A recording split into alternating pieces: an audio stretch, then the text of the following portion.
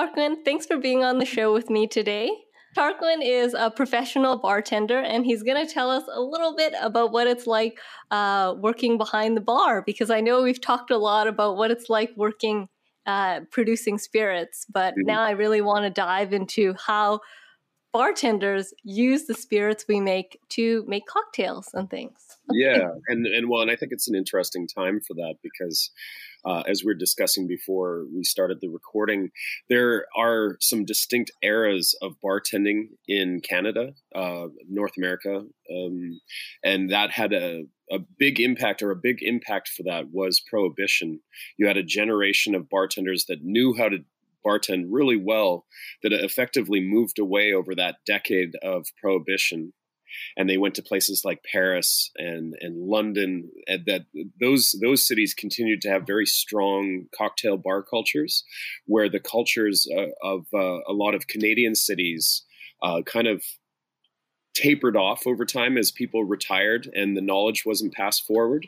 By the time I got into hospitality about 20 years ago, the knowledge, I would say, was effectively lost. Something as simple as a Manhattan, drinks that in 1930 were the biggest drinks in the planet and were just standard operating procedure. A lot of restaurants and bars in Canada just had completely lost the knowledge of both how to make them, how to keep the ingredients in optimal condition, how to accent them with bitters. All of it was gone. So by the time I was an eager student, eager to learn in my first restaurant job, I realized very quickly that people couldn't tell me anything because no one knew how to make anything. And even something as simple as using fresh lemon, fresh lime, something that is just pretty standard again, had been lost to the idea of using powdered sour mixes that obviously, they taste like something, but they don't taste good. Yeah. And so can you tell me again, how did you get your start in bartending? Yeah, I don't know how spicy you want the story to be, but basically I was raised in a high control group. That group allowed people to drink, but it put a lot of pressure on me, a lot of fear, guilt, and obligation in a lot of ways. So I came out into adulthood already married and without any education, because my understanding at that time was that we were months away from Armageddon. The world was going to end. No need to go to school. No need to have any sort of career or any sort of plan to be an expert in any field of anything other than, just constantly keep your eyes in somebody's version of the Bible, and that'll be good enough. And of course, the world didn't end in the late 90s, which was a shock to me. Oh. And so at some point I realized I'm probably going to need some money more than, the basic money that I was subsisting on. And so I was working in a hospital, and I got a part-time job in a restaurant. And that restaurant happened to be a fine dining restaurant. So it had amazing food. They baked their own breads. They made all their desserts from scratch. They had an awesome wine list with amazing wines by the glass. But then the beer and the spirits were a complete afterthought. And when I looked at the sales for the restaurant, the sales of the alcohol was over half. So you had all these people working in the kitchen and prepping food 12 hours a day, and yet the alcohol, with no effort and no mindfulness whatsoever, was still forming the majority of the sales for this location. And so I asked the owners if I could just take a look at the beer list and take a look at the spirits list to see if I could optimize sales by making the drinks better. It opened a door that I didn't even know existed. The idea of a bartender didn't really exist to me. I understood making a drink. I didn't know that there was a history and a profession surrounding it and a culture surrounding it. So that was kind of the first part. In terms of what happened then, as we were talking before the recording I started off pretty humble in the goal of going to the owners and saying, look, you have 17 beers, 15 of them are lagers. Maybe we should see if there's other types of beer. because we probably don't need 15 different types of lagers. And so that became kind of easy. And then as soon as I started to source beer, largely which was craft beer, and that was a developing movement in the early aughts, was our movement towards craft beer. What happened was a lot of the places that made beer also made spirits, because they're kind of a 1-2 step, as you well know. You start with fermentation, and then the isolation of fermentation being distillation. It became this very logical leap off point where you would talk to a brewer and they would explain how beer was made. And then they would just offhand mention, oh, and by the way, we also make all these spirits. And so one of the first brewer / distillers that I met personally was from Whitehorse, Bob Baxter, who owns Yukon Brewing, and two oh no, I'm gonna blank on the name, but Two Brewers, there we go. The most obvious name. Two Brewers whiskey is released by Yukon Brewing in Whitehorse. And so I got an opportunity at one point to visit their facilities in Whitehorse. And they were showing me how they would take the pot still that they used to make their beer, and with a couple interesting mechanical adaptations added to it, that they could also distill. And then they showed me this wall of barrels that would eventually become their highly renowned whiskey. And at that moment, I was both fascinated by the spirit, but I was also fascinated by the idea of honoring the spirits by doing something good with them. So powdered sour mix isn't going to go super well with a whiskey that was, came from a curated grains and went through this beautiful, elaborate process, and then sat in a barrel for years. And then I mixed it with sour mix. Yeah. It didn't seem like the answer that anybody wanted. And there were other things that made me super curious. Like we had a bottle of Campari on the shelf in the restaurant. I'd never heard of Campari. I'd never tasted it. The first time I tasted it was because a customer who was from Europe ordered a Campari and soda. And I tried Campari and I was like, this is poison.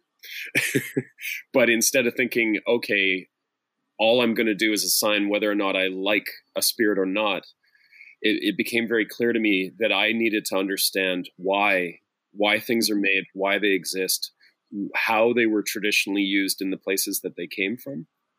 And so Italy was a logical starting point with aperitivos and amaros and digestifs and all the different plants and botanicals that go into that. And then on the whiskey side, right away, why this barrel, why that char, all the different things that go into it, and how to honor those things once it comes time for the bartender to mix them together. It felt like the bartender should be every bit as important as everyone else down the line. So that, again, to cycle back to that same idea, that you didn't take all this time to make this beautiful product and then just mix it with some soda pop at the end. It felt like a very cheap end to a beautiful process. And so I started learning about spirits while simultaneously learning about the cocktails that they were traditionally most popular in. So I don't know if you have a follow-up question to that, but. Okay. Yeah. So you were in the restaurant, you started with the beer list, and then you got more interested into spirits. And so where did that take you next? Scotland. Oh, you went to Scotland? Around that period. Yeah, I went to Scotland. And again, I wasn't a bartender yet, but I was starting to make drinks and starting to feel, kind of confident. The one thing that you have to always look out for as a bartender is not to get too high on your own supply. And I definitely did that. And I think that that's a danger in the beginning, because you're the final face within a business of the art and illusion of spirits. So you need to, you work to become very technically skilled and very graceful in your movements, and Japanese bartending culture had a big influence on that. We can cycle back to that idea, but I was learning and I was eager, and that eagerness though probably came across as kind of like pedantic and kind of egotistical. But I didn't want to be that way. I wanted to learn more and become kind of more solidly grounded in the history of what I was doing. And I didn't really know where to start. But when I was gifted a bottle of single malt whiskey by my dad, actually. My dad was terminally ill at that point when I had just started in hospitality. And he left me a bottle of, it was Balvenie Double Wood 17-year Scotch. Beautiful. My first taste of it, of course, wasn't for me. I hadn't acquired a palate for it yet. But because of the source, because it came from my dad, and it was such a big thing. It was the last gift I ever got from my dad of a physical gift. I needed it to mean something more than what was purely in the bottle. So I started sipping on it, and I was like, what should I do? What should I do? I need to do something with my life. And I hit on the idea that I would sell everything I own, and I would go to Scotland, and I would visit distilleries, and I'd have people show me how to make whiskey, and that hopefully that would provide an idea moving forward as a career. And so I did. I sold everything I owned, hopped on a plane, showed up in the UK with not much of an idea of what to do, and got to Edinburgh. I was staying on Calton Hill, for anybody who's watching that might have been to Edinburgh before. It was beautiful. I was a couple doors down from Sean Connery's official residence, because I found out once I arrived that he was a member of Scottish Parliament. What? Oh, yeah, okay. yeah. His post-acting career, he was a member of Parliament, and the city was beautiful and majestic, and had all these different. The way that you can walk around that city is endless, because there aren't really fences anywhere. You can go through all these closes in between buildings, and you can just map different ways through the city. So that was amazing, and that'll kind of lead to something on the bartending side in a second. But I did go and visit some of the distilleries that I could get to, like Tullibardine, Ball Blair. I saw the immenseness of the production. I saw how you had farm and agricultural products coming in, cereal coming in, and whiskey going out, and all the techniques to get there. I was floored. But the one thing I kept on hearing from the distillers was, this is a sacred spirit, which I believe is true. And you shouldn't mess with it. You should just drink it with like a tiny little bit of water, and that's it. And I was like, okay, got it. I'll just put a tiny little bit of water in my scotch, and I won't touch it any other way. But then I'm staying in Edinburgh, and I'm out for a walk one night, and I'm walking through an alley, and I see this bizarre building. It was near Waverley Station, for those that have visited. I know. And there's an alley right nearby. I don't remember the name of the alley. And there was this 3-story structure, and I was fascinated by it. And it turned out that it was the Voodoo Rooms, which was this kind of molecular tiki craft cocktail bar hidden in an alley. Gorgeous room once you're inside, once you're out of the alley and upstairs. And I sit down, and the first drink I ordered had Laphroaig, so heavily peated whiskey, smoky, elegant.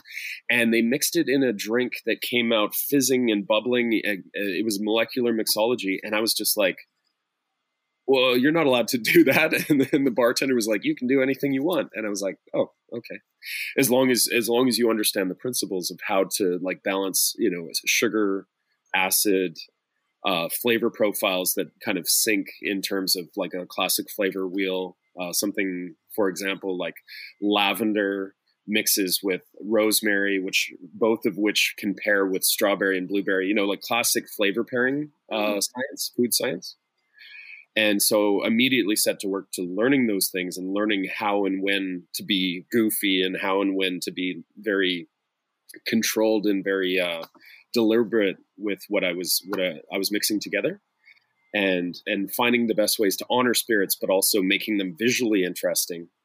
So that was a big experience in my bartending career, was going to Scotland, seeing both the very traditional side of Scotch, but also seeing that you had up and coming bartenders that had grown up around Scotch and were like, all the old rules don't really matter as long as you're having fun and you're not just completely destroying the spirit with a bad mix. And so I took that lesson and I came back to Canada. And I went back to the same restaurant that I'd been at before. And I was like, I know what I'm going to do now. I'm going to be your bartender. And they're like, what do we pay you for that? And it was like a whole thing because like no one in the history of that restaurant that had been open for 20 years had ever just been a bartender. Wow. But we set about to renovating the space. I read the book PDT at the time by Jim Meehan. Mm-hmm. And in the book, he had examples of how to set up a bar for optimal use. And as mentioned with the Japanese bartenders, I used to watch a video, and I'm not going to think of his name in time, but there was a video that you can find on YouTube if you type Japanese hard shake, and it was sponsored by Beefeater, I believe.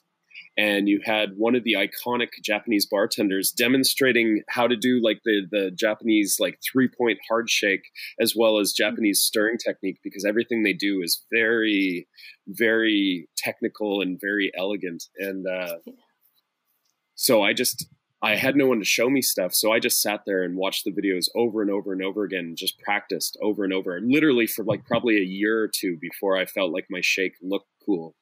So I simultaneously set out to learn flavor pairing, to learn technical skill, and to learn the history of every popular drink in pretty much any country that ever had cocktails.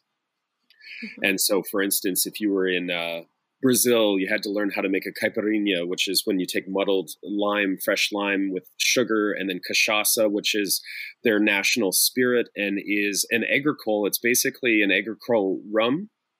It's made in the same fashion, but when it's made in Brazil, it's called cachaça, as an example. You know, pisco, which is new make brandy, and then making a sour with it. It didn't take me very long to realize that a pisco sour and a whiskey sour are the same thing. You just substitute out the spirit. So if you have a really good standard formula, and so my formula for a sour would be 2 parts spirit, 1 part fresh citrus that makes sense for the spirit. And then your sweet piece, we usually do a rich syrup. So that's 2 parts sugar to 1 part water, simmered until clarified. And so that would be a simple syrup. If you're using a standard sugar, or cane sugar, demerara sugar, of course, every component of everything can be toggled and changed, right? So again, cycling back to that one idea of a sour, you have 2 parts spirit, 1 part acid, which would generally be your citrus, lemon or lime, and then a 1/2 part of sugar to taste, to balance. And if you just follow that ratio across the board, that'll make every sour that you've ever read about in every book from the 1800s till now. And it's really about finding the right spirit, right type of acid and right type of sugar to get a nice synergy. So the first sour I ever learned was a pisco sour, because I was reading about the history of like South American drinks, but then very quickly realized I could use the same exact ratios to make a bourbon sour. And then very quickly realized that that's where you could have fun with the fruit that you add to a drink, because once you have that framework of the full-bodied alcohol, the acidity, and the sugar kind of making the framework, then something like a popular Vancouver sour is called the Hotel Georgia, where it's gin, lemon, orgeat, which is an almond syrup, a little bit of orange flower water traditionally, and then egg whites to make it a little creamier. When I still make that drink, but then I very quickly realized if you added a little bit of calamansi mixed with the almonds, now you've got an entirely different drink. Take out the lemon, add in lime. You know, you're creating something that is explosively, viscerally good for the end consumer. They lose their minds for it, and they can't quite understand how they got there, because the amount of people that have told me I don't like gin, for example. And so my standard response oftentimes, and it's a little bit cheeky, so I say it with a smile on my face so that people don't feel insulted, but my standard response when somebody tells me that they don't like a spirit, I say there are no bad spirits, there are just bad bartenders. And I do mean that, because if it's a well-made spirit, I mean, sure, there are things, and you know as well as I do, that there are things on the market that are just not very high quality products, and that's one thing. But if it's a high quality product that's made, you know, according to a fashion or according to the standards of that fashion, then it should be good and it should be mixable. So, yeah. So did you learn a lot of these techniques and skills on your own, and what resources did you use? I'll nail it down to like 3 basic points. One was to travel and learn from people that were already better at it than I was. And I think you do that as well. So you can definitely appreciate you develop knowledge by basically like the Borg assimilating knowledge from people that already have it. The other way of doing it was with books. So like books that were influential in my beginning, Liquid Intelligence by David Arnold. He is a scientist, or was a scientist, who did all kinds of experiments to truly understand the science behind, let's say, dilution, shake versus stir, forced suspension of oxygen when you shake versus emulsification when you add something that has like surfaction and emulsification, like an egg white. It got like hyper technical. So I went to his talks. I read his book. I practiced his techniques. I would do stuff like that. There was Joy of Mixology, which was Gaz Reagan, who's passed away, but I got to meet him a few times. Incredible author, interesting guy. And he helped me to learn just the family, basically he was like the scientist of a different type. The classification of cocktails, the idea that all sours kind of sit in the same space, all daisies sit in the same space. So as long as you understand something about the basic genus of something, that you could classify, which was fascinating. The more I got into it, the more I realized it's really a product of agriculture. And so I've been fortunate. My partner is a horticulturalist, so I learn a lot about plants from them. So Plant World books and reading definitely helped. Going to festivals helped. There haven't been as many lately. I can't remember why. The last 2 years, it feels like everything's kind of dipped off. But as much as possible, if somebody wants to get into bartending, traditional festivals to go to, the Berlin Bar Convent should be a mecca for anyone at some point in their life to go to Berlin and just take it all in. There's shows in Manchester. There's the Imbibe show in London, which I usually do now for work in a normal year. But I still, when I get a break, I get to walk around and meet producers. I get to meet, you walk into a room and there's 25 different producers of vermouth from Italy, and you can ask them any question you want, and you can taste any of their vermouths. It's just, it's wild. So getting to meet people in person is always, I think it's soul enriching, but it also helps you to like extract little bits of information that you wouldn't think to look for if you were simply just reading a book. And then practice. Yeah, practice. The other thing about bartending, like I said, I learned techniques from people, but then I've never been a bartender that just wanted to be an ambassador and just be the face of something. I wanted to actually do the work. So as an example, like we've had nights busy enough in the last year, even with limited seating capacity, where we're making hundreds of cocktails in a night. And once you've made 300 cocktails a night for years on end, you're going to get better. That's very true. And I also remember when I spoke to you, you mentioned that you have a lot of side projects aside from just a bartender. Like you're a consultant for, you said Benny Shoga. I forgot the name. Benny Shoga? Oh, well, yeah, like we don't usually talk about those projects, but since you've already said the name, I do have to sign a lot of NDAs. But like more loosely, I can say, like Benihana in the States has been a client where we help bigger groups achieve consistency by developing products that we make for them under their specifications. So that's definitely, well, I guess loosely we can definitely talk about that. Any casual chain that kind of comes to mind that you're thinking of right now, chances are there's something on their menu that we've helped develop. And I feel really good about that because, as mentioned, there was a time where if you looked at it, for instance, a slush machine, you're like, oh, whatever's going in there is probably garbage, right? It's probably just powdered junk. But that's not necessarily the case anymore. You can make things with like real fresh fruit and real sugars, and then just understanding how to balance acidity. Something that I often do, as an example, when you're doing something scaled up, it's bigger in size. Maybe you can't use a fresh squeezed juice if it's going to be something that's distributed to 400 locations.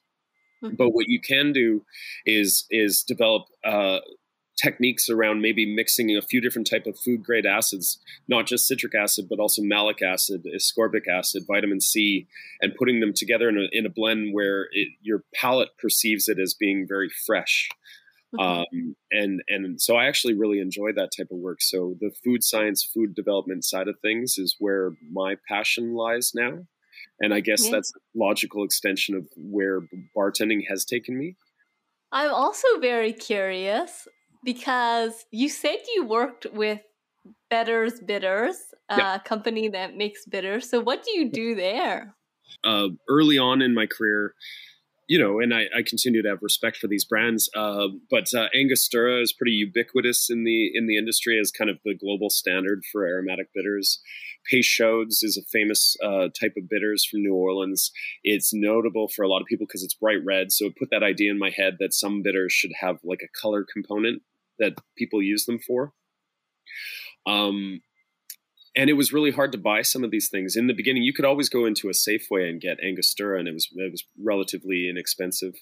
But Peychaud's 20 years ago, for a Canadian to buy it, you had to actually get it shipped from the Peychaud's company down in New Orleans. It was a bit of a process, and so that put an idea in my head that if I ever got the opportunity, I would like to make my own bitters. That started off as doing little tinctures and stuff, solo flavor extractions, not fully understanding the perfumery that goes into it. The idea that you would have certain things like orris root, whatever, that are fixatives that lock in flavor. Like a quick little tip for people, if you're doing grapefruit bitters, for instance, grapefruit peel is very vibrant for the first, let's say, day or two, but then the flavors collapse. So then you need to bring in other botanicals that can kind of lock it in place and keep it vibrant.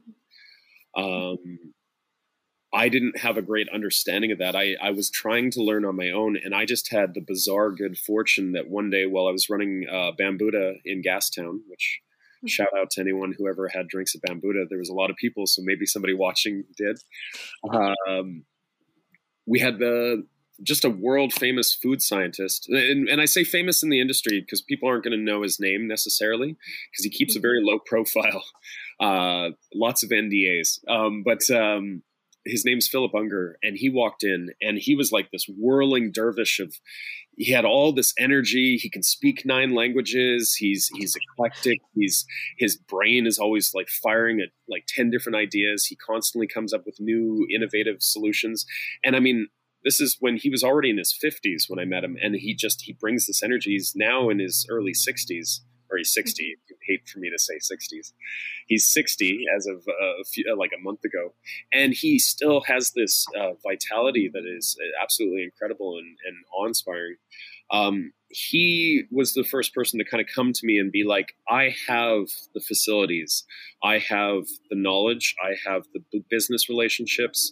What you have is an understanding of flavors, and you're really good at what you do.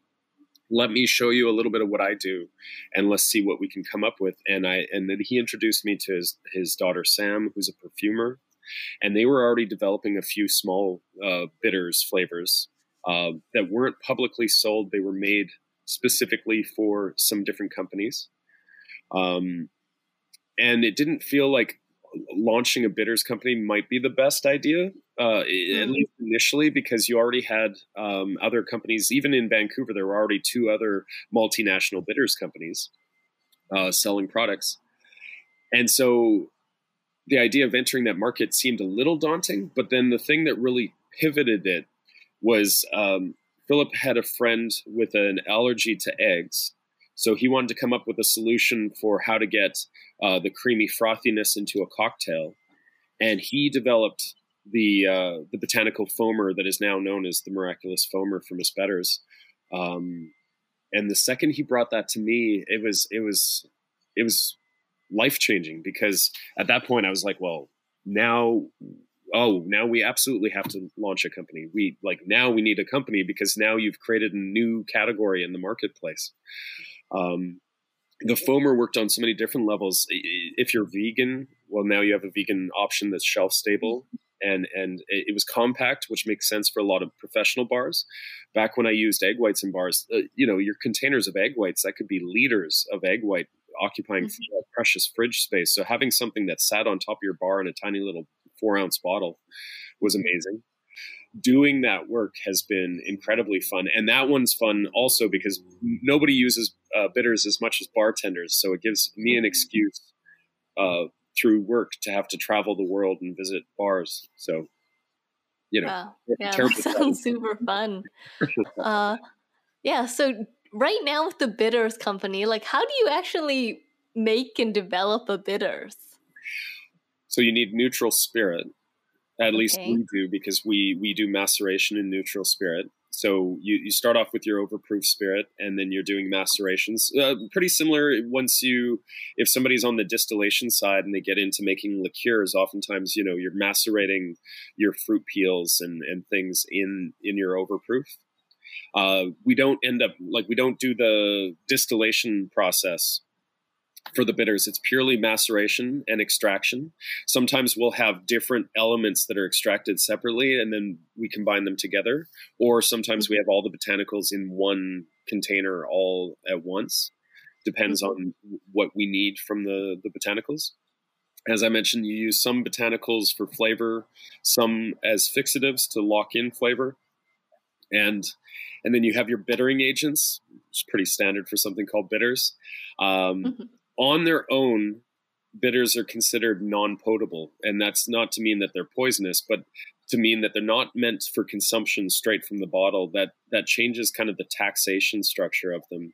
They're actually more closely lumped together as a food group, even though at time of bottling our stuff is 40% alcohol. So basically, we macerate, we extract flavor, and then we get the proof down to about 80 proof. And then we filter, because you don't want too much particles in there. So we do a lot of filtration is a big part of it. And then once it's in the bottle, hopefully we have a product that's reasonably stable. It's never as stable as a bottled spirit, but on average, a bottle of bitters should be good for at least about 8 months to a year, depending on the flavor. Fruit tends to collapse. So your orange and your grapefruits, stuff like that will go first. Lime leaf will collapse. But then aromatics and some of those hardier botanicals, those will last for years. It sounded like making bitters was a lot like just making liqueurs. Yeah, there are certain things that I think if if a distillery can make it, there are certain things that I think every distillery should have. And again, this is just an opinion, so take it with a grain of salt. I think that if you're focused on white spirits, you should probably have a vodka. You should probably have a gin. You should probably explore what other interesting botanical spirits are out there. If you're making liqueurs, I think a lot of people will do things that might work really well at let's say a craft sale. Let's say like a blackberry liqueur. That's fun. That's interesting. But if you want to get into bars, you need things that bars traditionally want. So a curacao and orange liqueur, every bar needs that. So that's something that you should have. Other ones that everyone probably should consider. Every bar typically uses something with elderflower. Every bar typically uses something that has actually I was saying that blackberry might not be the most useful, but it is a pretty common one. It's common in a lot of English bars because one of the most popular cocktails in England is a bramble, which is effectively a gin sour with blackberry, like creme de mure poured over top. So knowing that ahead of time is probably I would always recommend that anybody getting into distillation or into making bitters should absolutely know what's going on in bars so that they make things that make sense to the end users. Yeah. No, I mean, it's really awesome being able to talk to you because I know, I don't really talk to bartenders now that I think of it. And I'm always just stuck in the back in the production side talking about that. So this has been really illuminating. Yeah. Well, like I said, I believe that we're all on the same team. We're taking something from the agricultural setting, so I think we should both have really good relationships with farmers, and people should understand what goes into farming, and we should all be aware of, you know, how we take care of our natural resources, so that we have the best quality, best possible ingredients being curated by people that are properly respected for what they do, and then move that into what we do with those agricultural products, which I think is the most fascinating thing about distillation. That idea of the eau de vie, the water of life, that we took something that was perishable and we converted it into something that it could live on. And then ultimately, then when we get to the bar side of things, to me, that's the culture and the community, and that's where everyone comes together to enjoy the product of the harvest, basically. Much like you do with food, beverage is the same thing. We use it to celebrate. We use it to curate relationships at its best. Obviously, you could make arguments for other things, but it definitely at its best is something that adds quality of life enhancement for a lot of people. And so I think that if bartenders have a good relationship with people in distilling, everybody gets to work together and they get to make things that really tell a story about the place that they're from, which we're at a very exciting time in BC, especially in Western Canada, because we now have single malt whiskeys, we have botanical spirits, we have liqueurs that all represent, the harvests of Western Canada, which is something that didn't exist as a commercial product as recently as like 20 years ago. Largely, you had a few producers, but nowhere near as many as you do now. And then on the bar side, I think more and more people that have an appreciation of this idea that they're not just going to order the same drink everywhere they go for the rest of their life. Like every bar I ever go to, I love a margarita, but it's kind of a bummer if somebody just orders a margarita at every single bar that they ever go to, especially if that bar can provide them something that is of the place. Yeah, that's awesome. Yeah. Well, thank you so much for your time today, Tarquin. Thanks for letting me talk at the camera for an hour. No, I'm sure people will find this really interesting. Thank you so much, Tarquin. Seriously. Bye. Bye.